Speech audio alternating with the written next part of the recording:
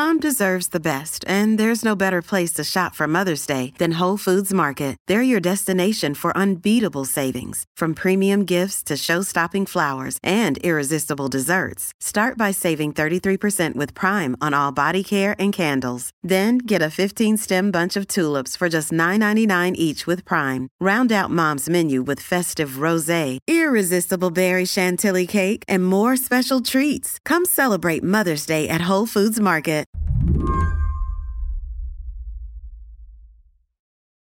Kate Sosin isn't especially conflicted about being trans.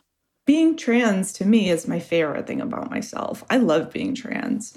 It's like the best. You just see the world in such a better way, I think. Kate's a reporter with the 19th, goes by they, them pronouns. And Kate's got this great way of talking about being non-binary. So many of us, without realizing it, are sitting on a conveyor belt, of gender, right?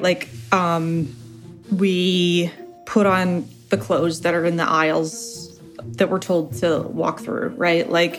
I just love the ways that being trans has opened the world to me. Gender is such a rigid social construct, right? Men have been denied access to their emotions. Women have been denied the right to work or get paid fairly. When you are non-binary trans, like I am, you don't have to operate from all of those set of prescriptions. But as much as Kate loves who they are, they acknowledge it's a pretty weird time to be a trans reporter. Kate covers lawmaking around LGBTQ+ issues. And just last week, Kate watched as Donald Trump did an extended riff on the dangers of trans kids in sports at the Conservative Political Action Conference. And this was just after the first trans person to have a Senate confirmation hearing got grilled by Republicans. Now, Kate's tracking the way state legislatures are trying to spin this animus into rules around who's allowed to do what in this country. Kate says the funny thing is, while plenty of politicians are talking about people like them, very few politicians are talking to people like them.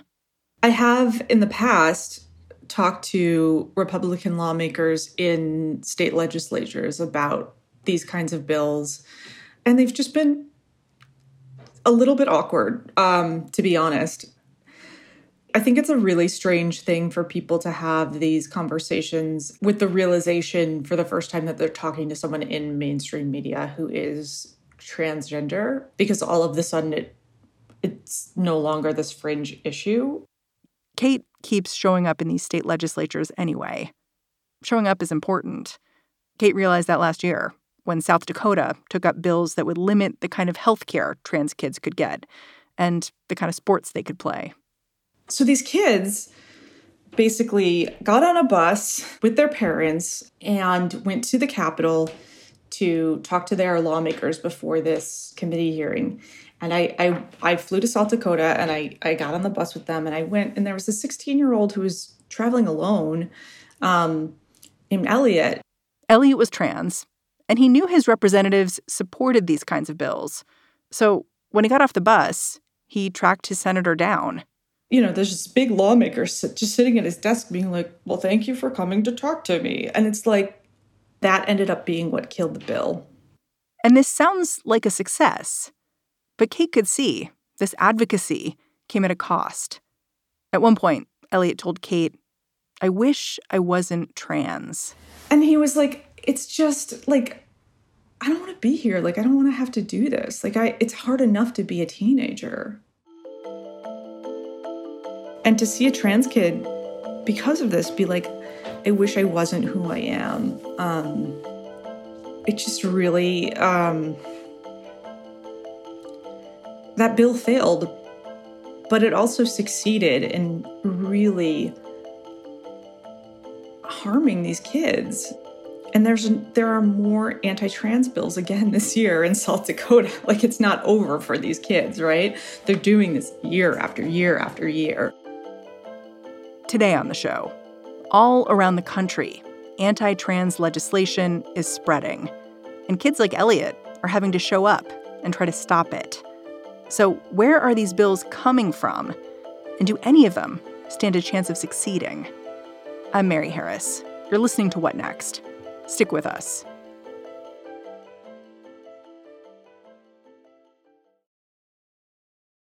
This episode is brought to you by Discover. When it comes to your finances, Discover wants you to know they are the credit card that is always there for you. With 24/7 U.S.-based live customer service, everyone has the option to talk to a real person anytime, day or night.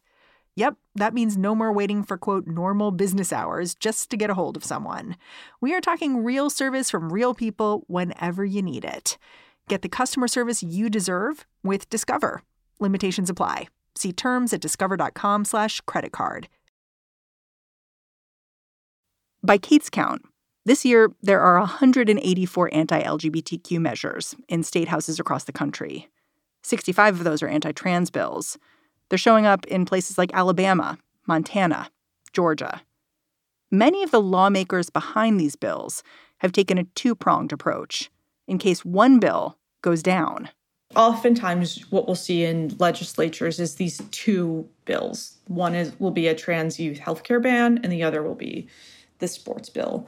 In most of these states, we're seeing like this dual pursuit. It's so hard to keep up with both of them because there's just so many of them, right? And so you'll see one fail and then you'll be like, okay, that's fine. And then another one pops up or a more extreme version pops up. For example, like Alabama now has one that actually criminalizes kids for playing on sports.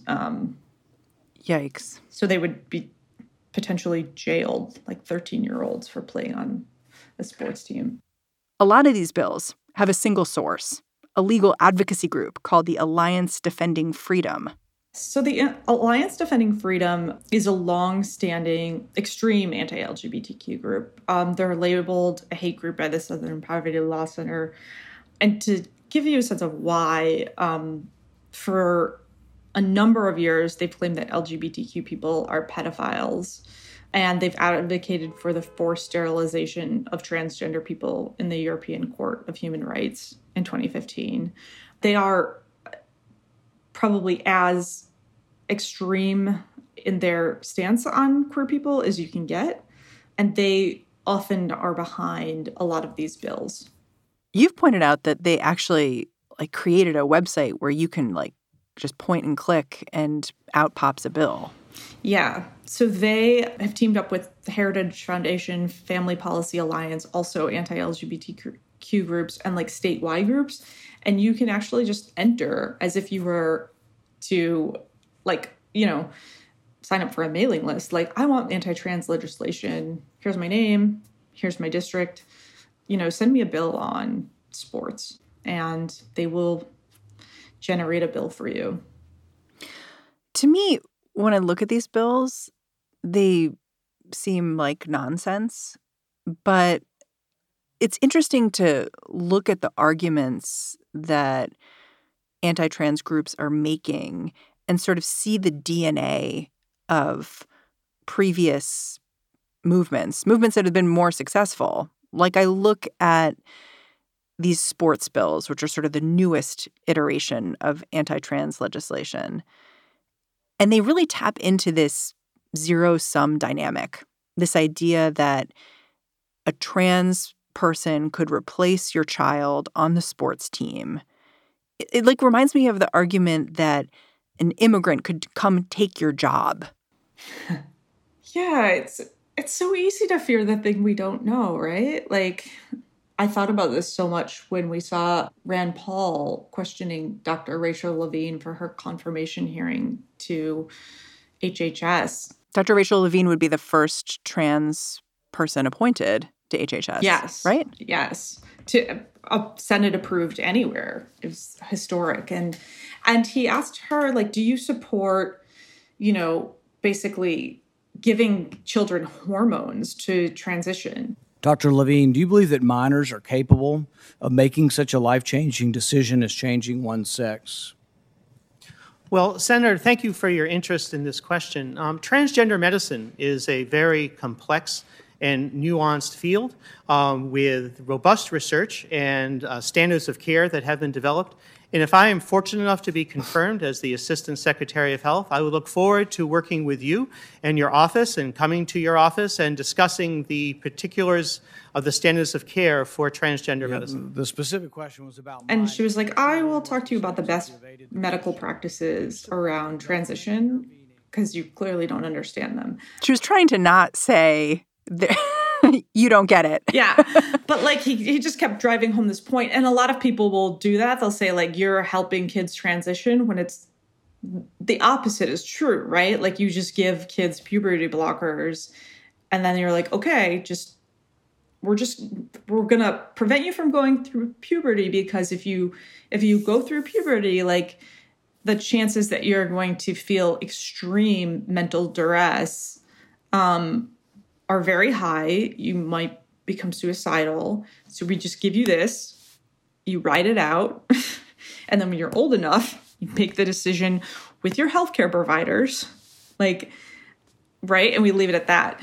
And we should be pretty clear that there is good research showing that giving puberty blockers decreases the risk of suicide in trans kids. Yeah, it does. But when you're thinking, if you don't know the facts and you're saying we're giving all this medication to children, we're transitioning children, and like if that's what people are telling you, that sounds scary and weird, right? Like we don't know, like we only know what we know. And so it's really easy, right? If you've never looked a trans kid in the face, like it's hard to imagine like what does a transgender child look like? It's like, oh, they look like a child or just like a cute kid. In Montana, I was watching this testimony from a woman named Barbara Earhart, who had come in from Idaho, and she seemed really passionate about the idea of keeping trans kids out of sports. I grew up in the 70s, and as I was growing up, opportunities for girls and women were very much limited. People would ask me, what is it that you want to do when you grow up? And what I told everybody I wanted to do is I said I wanted to play sports. And I literally was told, that's not what girls do. And it was interesting to watch her just to sort of see the language she used. You know, she didn't use words like trans girl or trans woman. She was talking about biological males, which she was just hammering that home.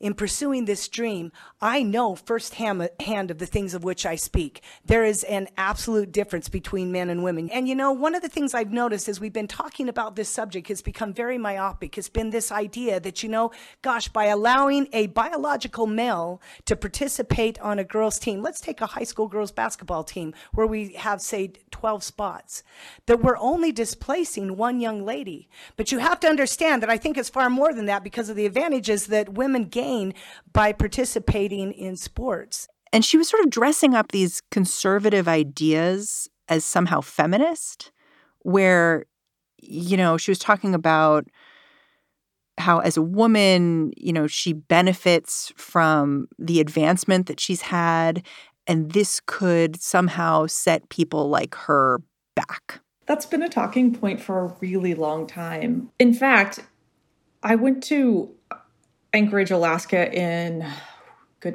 would have been 2018 now, and they were passing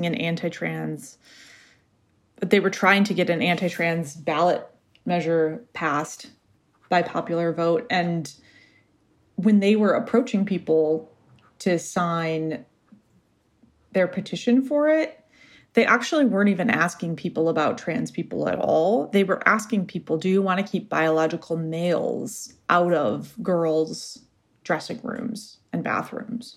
Huh. And a lot of people we found in looking at this had signed both the ballot measure to support trans people and the ballot measure to keep biological males out of girls' dressing rooms because they didn't know that the two issues were it's like a trick competing, right? The reality is, like, biological males is not a scientific term. Like, it doesn't mean anything. It's not accurate. Part of that is because sex is actually a spectrum, right? We have intersex people, and people can physically transition, right? Medically transition. So it's an inaccurate term, but it's also deeply disrespectful, right? Like, to misgender someone. Yeah. And then I wonder, like, how would you enforce some kind of trans ban with kids in sports? Like, are you going to check biology at the door? Like, who even wants that? Like, who does that help? In setting up these sort of sex testing scenarios is that you actually end up barring a lot of cisgender women from competition also, if that is your goal. It's really medically invasive to sex test children, right? To subject kids to that kind of testing. And a lot of people argue it's actually very traumatizing to put a kid through that in order to play sports. I think a lot of kids would rather not. So are you going to start banning kids who are not transgender or kids who are intersex but may not know it from playing sports? Like, where do you draw the line? Gender and sex is not as binary as we would like to think. I think a lot of us grew up with those notions, but if you're going to get into the medical divide of that, it's not that simple, right? And so that's a really fraught concept if that is truly what you're trying to achieve. When we come back, why the path to success for these anti-trans bills is so narrow. Hey, it's Ryan Reynolds, and I'm here with Keith, co-star of my upcoming film, If, only in theaters May 17th. Do you want to tell people the big news? All right, I'll do it. Sign up now and you'll get unlimited for $15 a month and 6 months of Paramount Plus Essential Plan on us. MintMobile.com/switch. Upfront payment of $45 equivalent to $15 per month. Unlimited over 40 gigabytes per month. Face lower speeds. Videos at 480p. Active Mint customers by 531.24 get 6 months of Paramount Plus Essential Plan. Auto renews after 6 months. Offer ends May 31st, 2024. Separate Paramount Plus registration required. Terms and conditions apply if rated PG. This episode is brought to you by Progressive Insurance. Hey, listeners, whether you love true crime or comedies, celebrity interviews, news, or even motivational speakers, you call the shots on what's in your podcast queue, right? And guess what? Now you can call the shots on your auto insurance, too. Enter the Name Your Price tool from Progressive. The Name Your Price tool puts you in charge of your auto insurance by working just the way it sounds. You tell Progressive how much you want to pay for car insurance. Then they'll show you a variety of coverages that fit within your budget, giving you options. Now, that's something you'll want to press play on. It's easy to start a quote, and you'll be able to choose the best option for you fast. It's just one of the many ways you can save with Progressive Insurance. Quote today at Progressive.com to try the Name Your Price tool for yourself and join over 28 million drivers who trust Progressive. Progressive Casualty Insurance Company and Affiliates. Price and coverage match limited by state law. Amid this rash of intense anti-trans laws, Kate does see a little bit of hope. They say the reason these laws keep appearing is because of the increased visibility of the trans community, and that creates a push and pull. Kate's confident that public opinion is turning in favor of trans Americans. The Human Rights Campaign did a lot of polling right around the election and found that in swing states, among Trump voters, they overwhelmingly supported LGBTQ rights. And even when it came to trans issues, and some of these issues like allowing transgender people to, live freely and openly and access affirming medical care. And they asked, do trans athletics rank for you as a campaign issue? And pretty much everyone was like, no. And so the data shows that for the most part, conservative voters aren't too concerned about regulating transgender people. So there is a question about why are all these bills, being used to sort of galvanize the Republican Party at this moment. Bills like this are just generally unpopular. And so they've historically been very unsuccessful. North Carolina passed an anti-trans bathroom measure in 2016 and faced enormous economic losses, and they had to quickly repeal it because the writing was on the wall so quickly. And ever since then, people have been really hesitant to pass another anti-LGBTQ bill because they know that the country is going to punish them for it. So you've made a good case for the fact that there is a ton of anti-trans legislation out there. But then at the same time, a lot of it isn't succeeding.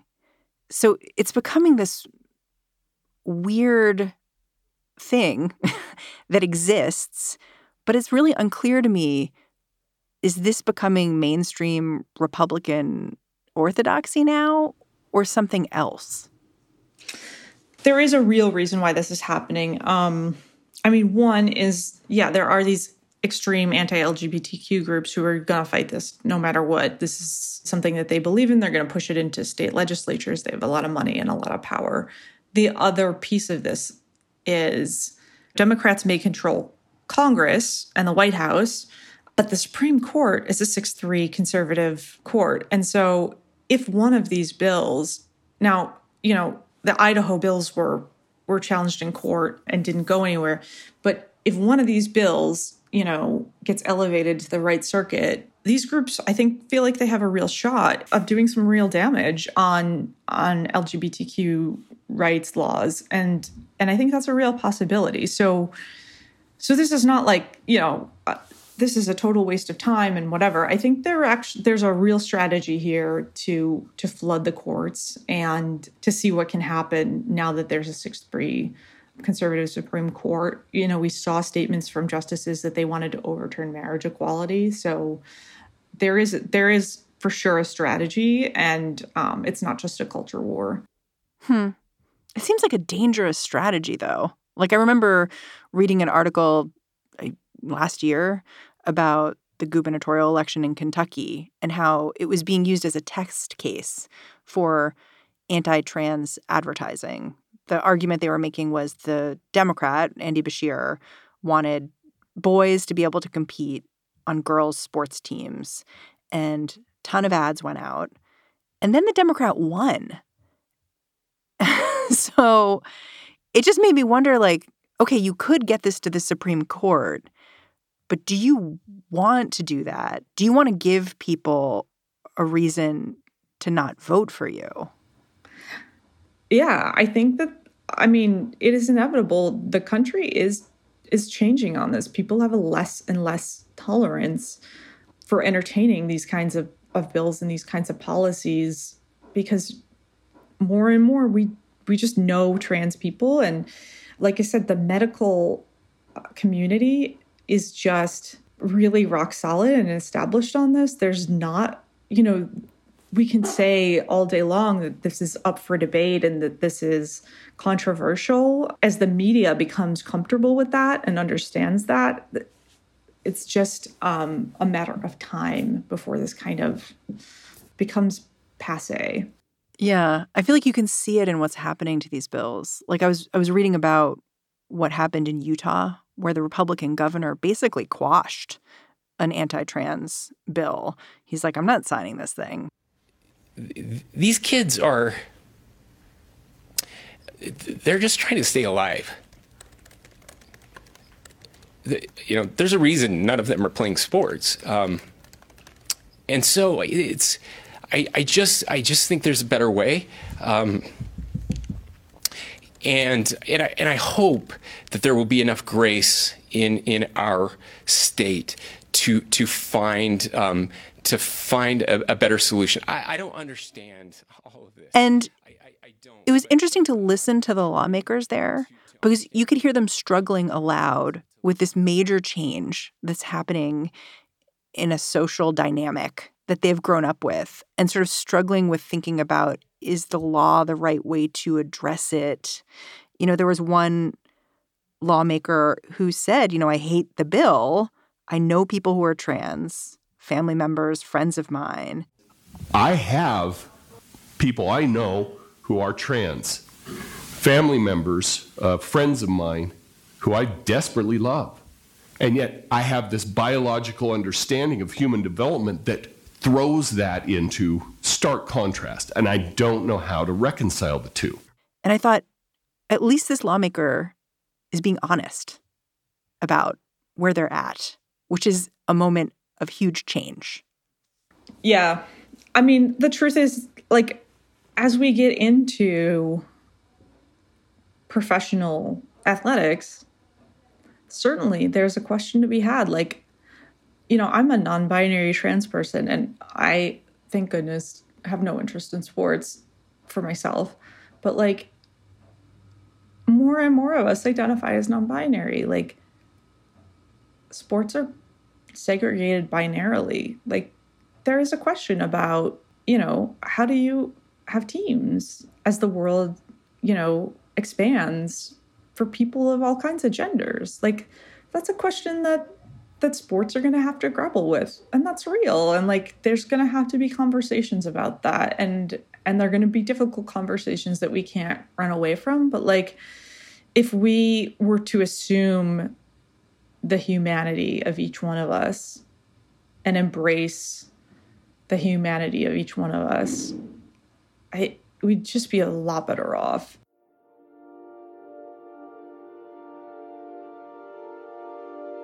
Kate Sosin, thank you so much for joining me. Thank you so much for having me. Kate Sosin is a reporter at the 19th.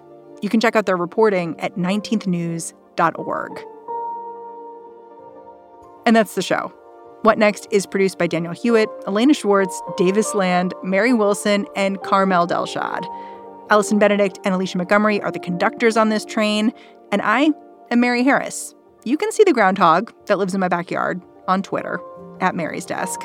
And if that's not your jam, or even if it is, I will catch you back here tomorrow.